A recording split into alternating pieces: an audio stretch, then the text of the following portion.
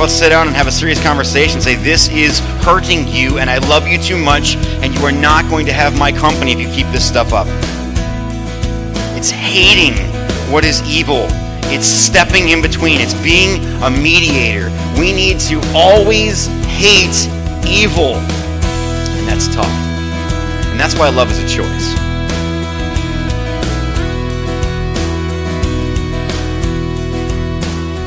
Romans 12, 9 through 13. 9 through 13.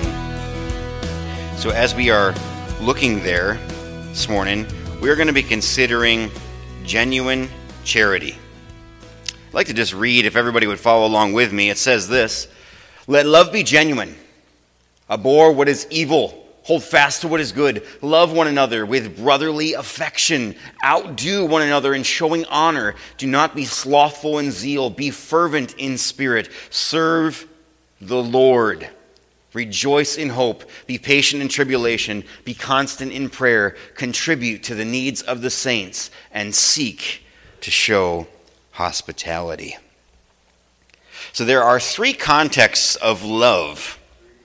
Three that are spoken of in the book of Romans. So far in the book, the word has been used 9 times. I'm sure there are probably not very many that have been keeping count of this, but we should. Look back through and check me once you get home. Make sure that I'm telling you the truth. This is very important. Better yet, look in your Bible right now. I'm going to show you exactly where I came up with this idea. It's not something new. So 9 times this has been shown so far, all right? 10 times. 9 times is about the love God has for us. So 9 out of 10 times that we've seen it is about the love of God for us. So in the book of Romans, 10 uses of the word love. 9 of those are about God's love for us. They look like this. Romans 1:7. To all of those in Rome who are, say those 3 words with me, loved by God and called to be saints, grace to you and peace from God our Father and the Lord Jesus Christ. Romans 5, 4 through 5 says, and endurance produces character, and character produces hope, and hope does not put us to shame, because God's love has been poured out into our hearts. Y'all see that? Romans 5:8, my favorite verse in the whole Bible. But God shows his, what? Love for us in this, that while we were still sinners, Christ died for us. Romans 8:35, who shall separate us from the love of Christ? Shall tribulation or distress or persecution or famine or nakedness or danger or sword? Again, more on God's love for us. Romans 8:37, no, in all these things we are more than conquerors through him who, what's it say? Loved us. Very good. Romans 9:13 says, as it is written, Jacob I loved, but Esau I hated. Romans 9:25, as he says in Hosea, I will call them my people who are not my people, and I will call her my loved one, who is not my loved one. Romans 9:25, as far as the gospel is concerned, they are enemies for your sake, but as far as election is concerned, they are loved on account of the patriarchs. So, of all those 10 times, 9 times God's love for us, only 1 time in all of those is about our love for God. Only 1. It's in Romans 8:28. Y'all remember that. And we know that for those who, what's it say? Love God. All things work together for good for those who are called according to his purpose. So far we've been talking about what? God's love for us, right? We have 1 time where we've talked about our love for God. And now what are we moving on to? We are moving on to our love for one another. Our love for one another. I will do that. Yes, sir. Yes, sir. I'm going to tell them heaven's going to be great. Amen. Amen. Now we're going to talk about our love for one another. Wouldn't you figure a book to the church that this would kind of be where we would start, but it's not. It's not. It's important that Paul goes to great length to tell us about God's love for us. And I'm going to explain that in greater detail in just a moment. So now we move into our talking about our love for one another. And the question that we all will ask this morning is, what is required of our love for one another? Because there is a requirement. But before we get there and talk about how we are to love one another, first we have to answer a question. What is love? Right? What is love? What is it? Well, we have lots of different definitions. It's a feeling, right? It's the way I feel about someone. It's the way I feel about something. That's not true. It's not true because we say we love our dog and we say we love our spouse. And give me an amen, we are definitely not saying the same thing. Amen? Not at all. We say we love chocolate, that's right. We say we love our spouse. We say we love our children. We say we love chocolate. We're not saying the same thing. So what is love? What is biblical love? One of my favorite preachers, he would be my pastor, is Vadi Bakum. He says this: love is an act of the will, accompanied by emotion that leads to action on behalf of its object. I'm going to say that one more time really slow because this is antithetical to the society that we live in. Love is an act of the will. Meaning what? You choose to do it. Accompanied by emotion. Not driven by emotion, accompanied by, that leads to action on behalf of its object. So love isn't a feeling, it's a choice. It's a choice. It's interesting because when we think about love, we always think about hearts, and we always think about Cupid, and we always think about true romance. And we think of this idealistic, this idealistic image that we have in all of our heads of what love is, and it always has something to do with romance. It always has something to do with feelings. It always has something to do with knots in our stomach. But that's not love. That's not biblical love. So the first word for love we see in this passage is used in the New Testament 106 times. Let me read it to you. It says in verse 9, let love be genuine. Some of your translations may say, let love be authentic. Some of your translations may say, let love be without hypocrisy. This word love is used 106 times in the New Testament. Any Greek scholars out there know what the Greek word is for love used here? It is agape. The Greek word is agape. And it literally is love by a choice. So I've heard lots of definitions of this, and I have looked this up before several times. And what's interesting about this is we always see God's agape love, and we talk about how we should love each other with God's agape love. And we see it as this big and this kind of mystic thing that you can't really describe or define, but that's not love at all. It's love by choice. This is biblical love. So what's it say? It says in the verse, let love be genuine. Now that's the ESV. I like the way the NASB reads it. It says, let love be without hypocrisy. Now just a note on scholarly exegesis here, a note on the wording. They're saying exactly the same thing, all right? Love being genuine and love being without hypocrisy, love being authentic, they're saying the same exact thing. This is what we're looking at. Now, before we go any farther, we need to just tighten this in just a hair more. Let's get our crosshairs on where we want to hit. I want everyone to first notice the word let. Let. What exactly? You ever notice when you're reading through your Bible how many times the word let is there? Look it up in your concordance. You're going to find it's there more often than you'd like to underline. Can I get an amen? We would have holes in our Bible if we did. Let is a very, very important word. Why is that? Because let implies to us a resistance. Very, very, very important. Whenever we see the word let in the Scriptures, it is signifying to us that there is a natural resistance. So, this is not natural love that we're talking about. Natural love that we're talking about, especially in today's society, is this ooey gooey warm feeling. You know, this internal, like, oh, she loves me not. This is what we're looking at. But this is not biblical love. Biblical love is truly a choice. It's something that we need to decide to do. That is biblical love. So what always happens is we always have a picture in our mind of a wedding, and we should, because a wedding is all about love. Can I get an amen? All about love. And we see these two people walk up to the front. We see them dressed to their best. And I can think about images in my head of people that I've married and just how warm a time it is and how wonderful a time it is. And at the front, they both make vows. And the vows literally are a perfect image of the biblical word love. It's interesting because we always hear 1 Corinthians quoted there and they read out love. And love is everything 1 Corinthians says it is, but they never throw the full thrust. This is something you need to continue to choose to do every single day. Every day.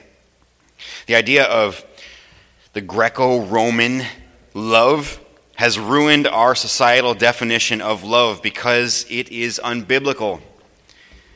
So the feelings that you feel when you're first at the altar, when you first go up to get married, they may or may not remain for a long time. Everyone knows this. Because love is something that we choose to do and we choose to continue to do. We have this picture in our head of Cupid. Cupid goes out and he shoots someone with an arrow and bang, they're in love. And they're going to remain in love forever. Until, well, I got hit with another one of Cupid's arrows and I love someone else. Love is an act, remember. It's an act of the will, accompanied by emotion that leads to action on behalf of its object. So love is not the emotion that leads us. Love is a choice. Love is always a choice. It always is. This is biblical love. So if we have in our minds this picture of Cupid shooting people with arrows, throw that away. That is Looney Tunes, cartoon stuff from the 40s, 50s, and 60s. We need to get that out of our heads. That's not love. Love is, has always been, and will always be a choice. So it's the goal of the Christian to allow our love for one another to be genuine. So literally, this is something that we choose. We can choose to be fake about our love, or we can choose to be real about our love. We can choose to be unauthentic, or we can choose to be authentic. The Bible calls us to let, or we could also say allow, our love for one another to be real. To be real. And we can't add all the Greco-Roman, well, I feel stuff to it. I feel messages are all over the internet. They're all over interviews. Well, I just feel like, well, I feel, well, I think, oh, I feel like, well, my heart of hearts, I feel. Good for you. We need truth, not feelings. Love is hard. Love is hard. It isn't always hard, but we know at times it is.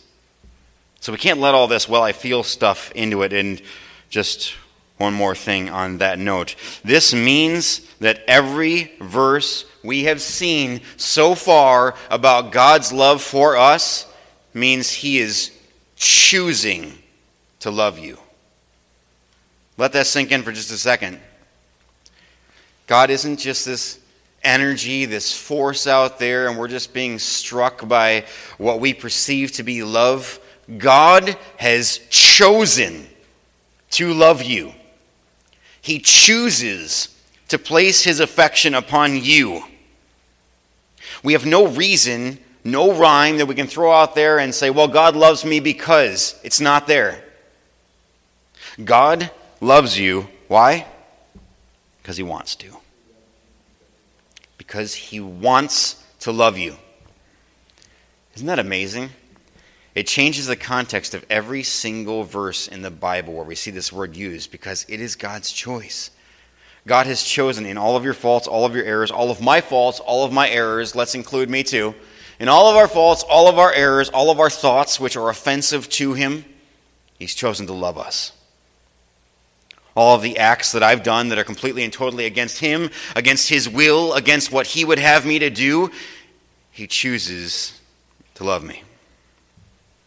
So how does love have the ability to be authentic?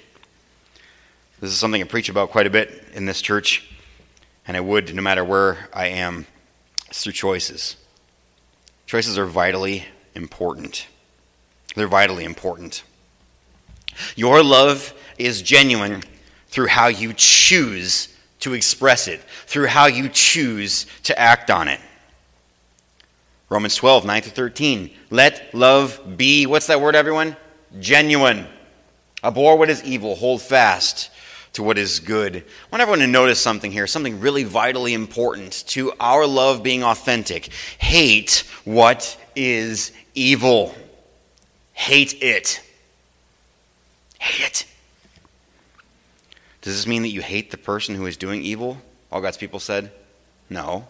All God's people said, no. You hate the evil. You hate it. If you and I are not making choices, conscious choices, every single day to hate what is evil, we will foster artificial love. Let's think about that just for a second. This is important. If you have a friend or family member that is doing something harmful to their body, and you're just loving them through it, you're not loving them. Not. If one of our friends or family is doing something unbiblical, unethical, they are taking part of it and in it, and we know this and we do nothing about it, that is not loving. Not loving. Well, I tried to love him through it. That's not helpful. Not helpful at all. We need to hate that evil. Do something about it. If we love the person and love the things that they are taking part in and say nothing about it, we are fostering artificial love because we say, well, you know, Bill's got a problem with this, but I just love him through it. Just waiting for it to pass. I'm just loving him through it, you know. How about pull the needle out of his arm? How about sit down and have a serious conversation and say, this is hurting you and I love you too much and you are not going to have my company if you keep this stuff up. It's hating what is evil. It's stepping in between. It's being a mediator. We need to always hate evil. And that's tough. And that's why love is a choice. Because you need to choose to do this. You and I need to choose to hate that thing enough to do something about it. Not only hating what is evil, and this is not the opposite of it, all right? It's loving and holding fast to what is good. If you and I are not making conscious choices every day to hold fast to what is good, or if we compromise on goodness, we will foster artificial love. I've always said this, and this is so true. When we are in relationships with people and something strikes and we are hurt or harmed or things are not going well, you truly find out in those moments who your real friends are. You really do. You truly find out who actually loves you. Because they make a choice. They make a choice to step in and to love what is good and not compromise. And this is not always lived out in the way where we are, reaching out and saying, well, this thing I love about you. Sometimes something really, really good is going on in someone's life, and we need to be more fired up about it and hold fast to that and love that thing. And if we don't, we are fostering artificial love, and we can't have that. It goes on to say this in Romans 12:10. Love one another with brotherly affection. Outdo one another in showing honor. This is a different word here. This is only used 6 times in the New Testament. And it means a family-like intimacy. Because here's the truth. You choose your friends. Amen? Some friends that you and I have had throughout our lives are not our friends anymore. Amen? But your family, still your family. They're still there, even though it stinks. Even though you're far away from them, you may not even speak. They're still your family. You still have a tie to them. It's a family-like intimacy. And this is what this word means. This is the way that we are called to love one another. How do we do it? by not being slothful in zeal.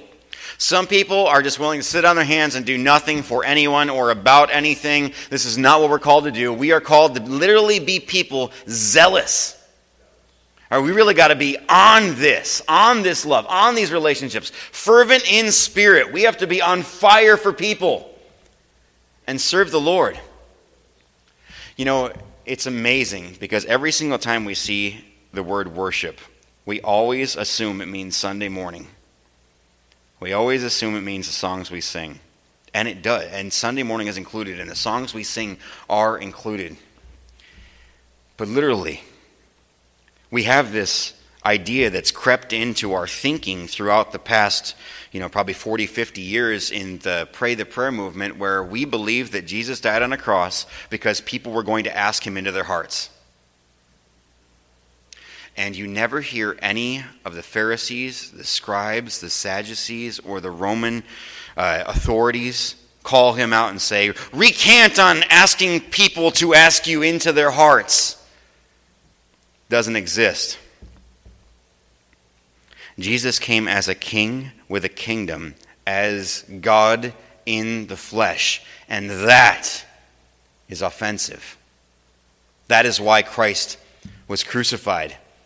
Not because he had some spiritual plan he wanted everyone to be on. He doesn't want just part of your life. He wants how much of it? All of it.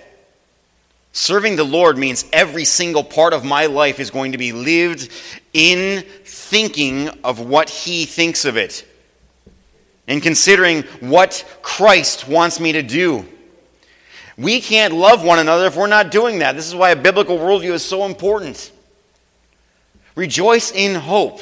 Literally, being joyful in the hope that we have. Yes, as a church we may be facing struggles, things may be difficult, a friend may be going through hard times, but we rejoice because there are better and brighter days ahead. This is not some stupid optimism. This is truth. This is relying on God's promises.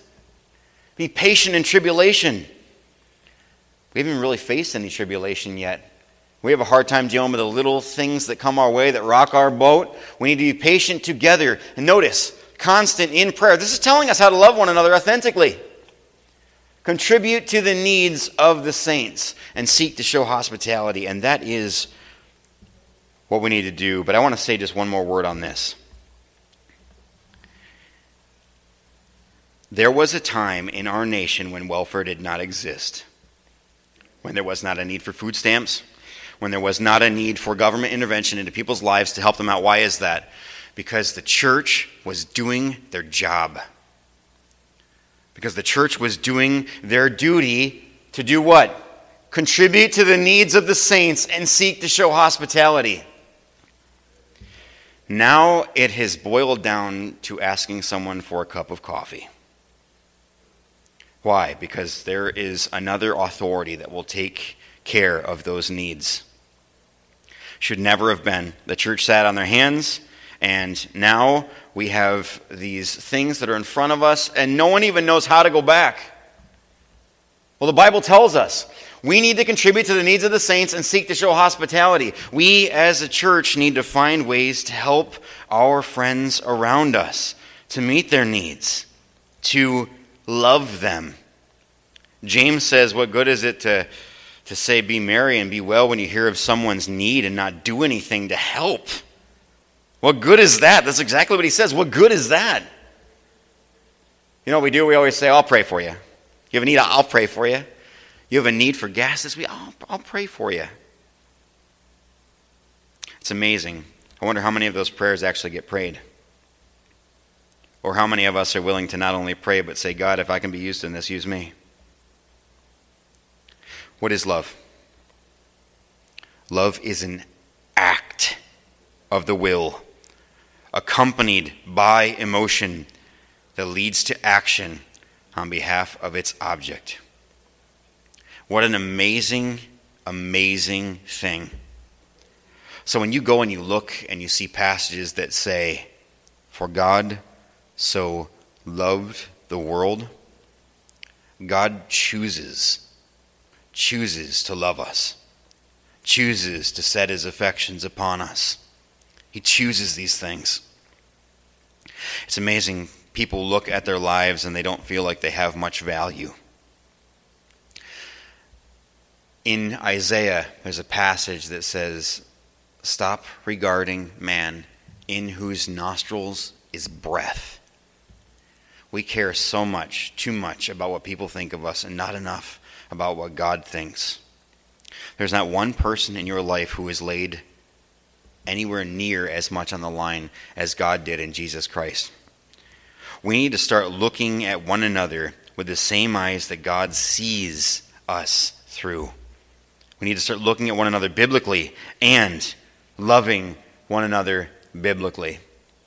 So you have a serious issue with this in our nation because we have a lot of people that say they're Christians and don't live that way. What is the cure for that? It's not less Bible, it's more Bible.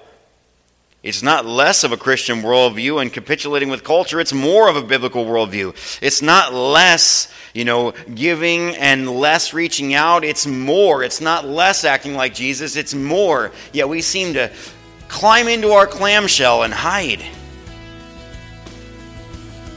It's not only our call, it's our duty as Christians to love one another, to outdo one another in honor, to favor one another above ourselves, and to contribute to each other's needs, seek to show hospitality, and not be afraid to step in and intervene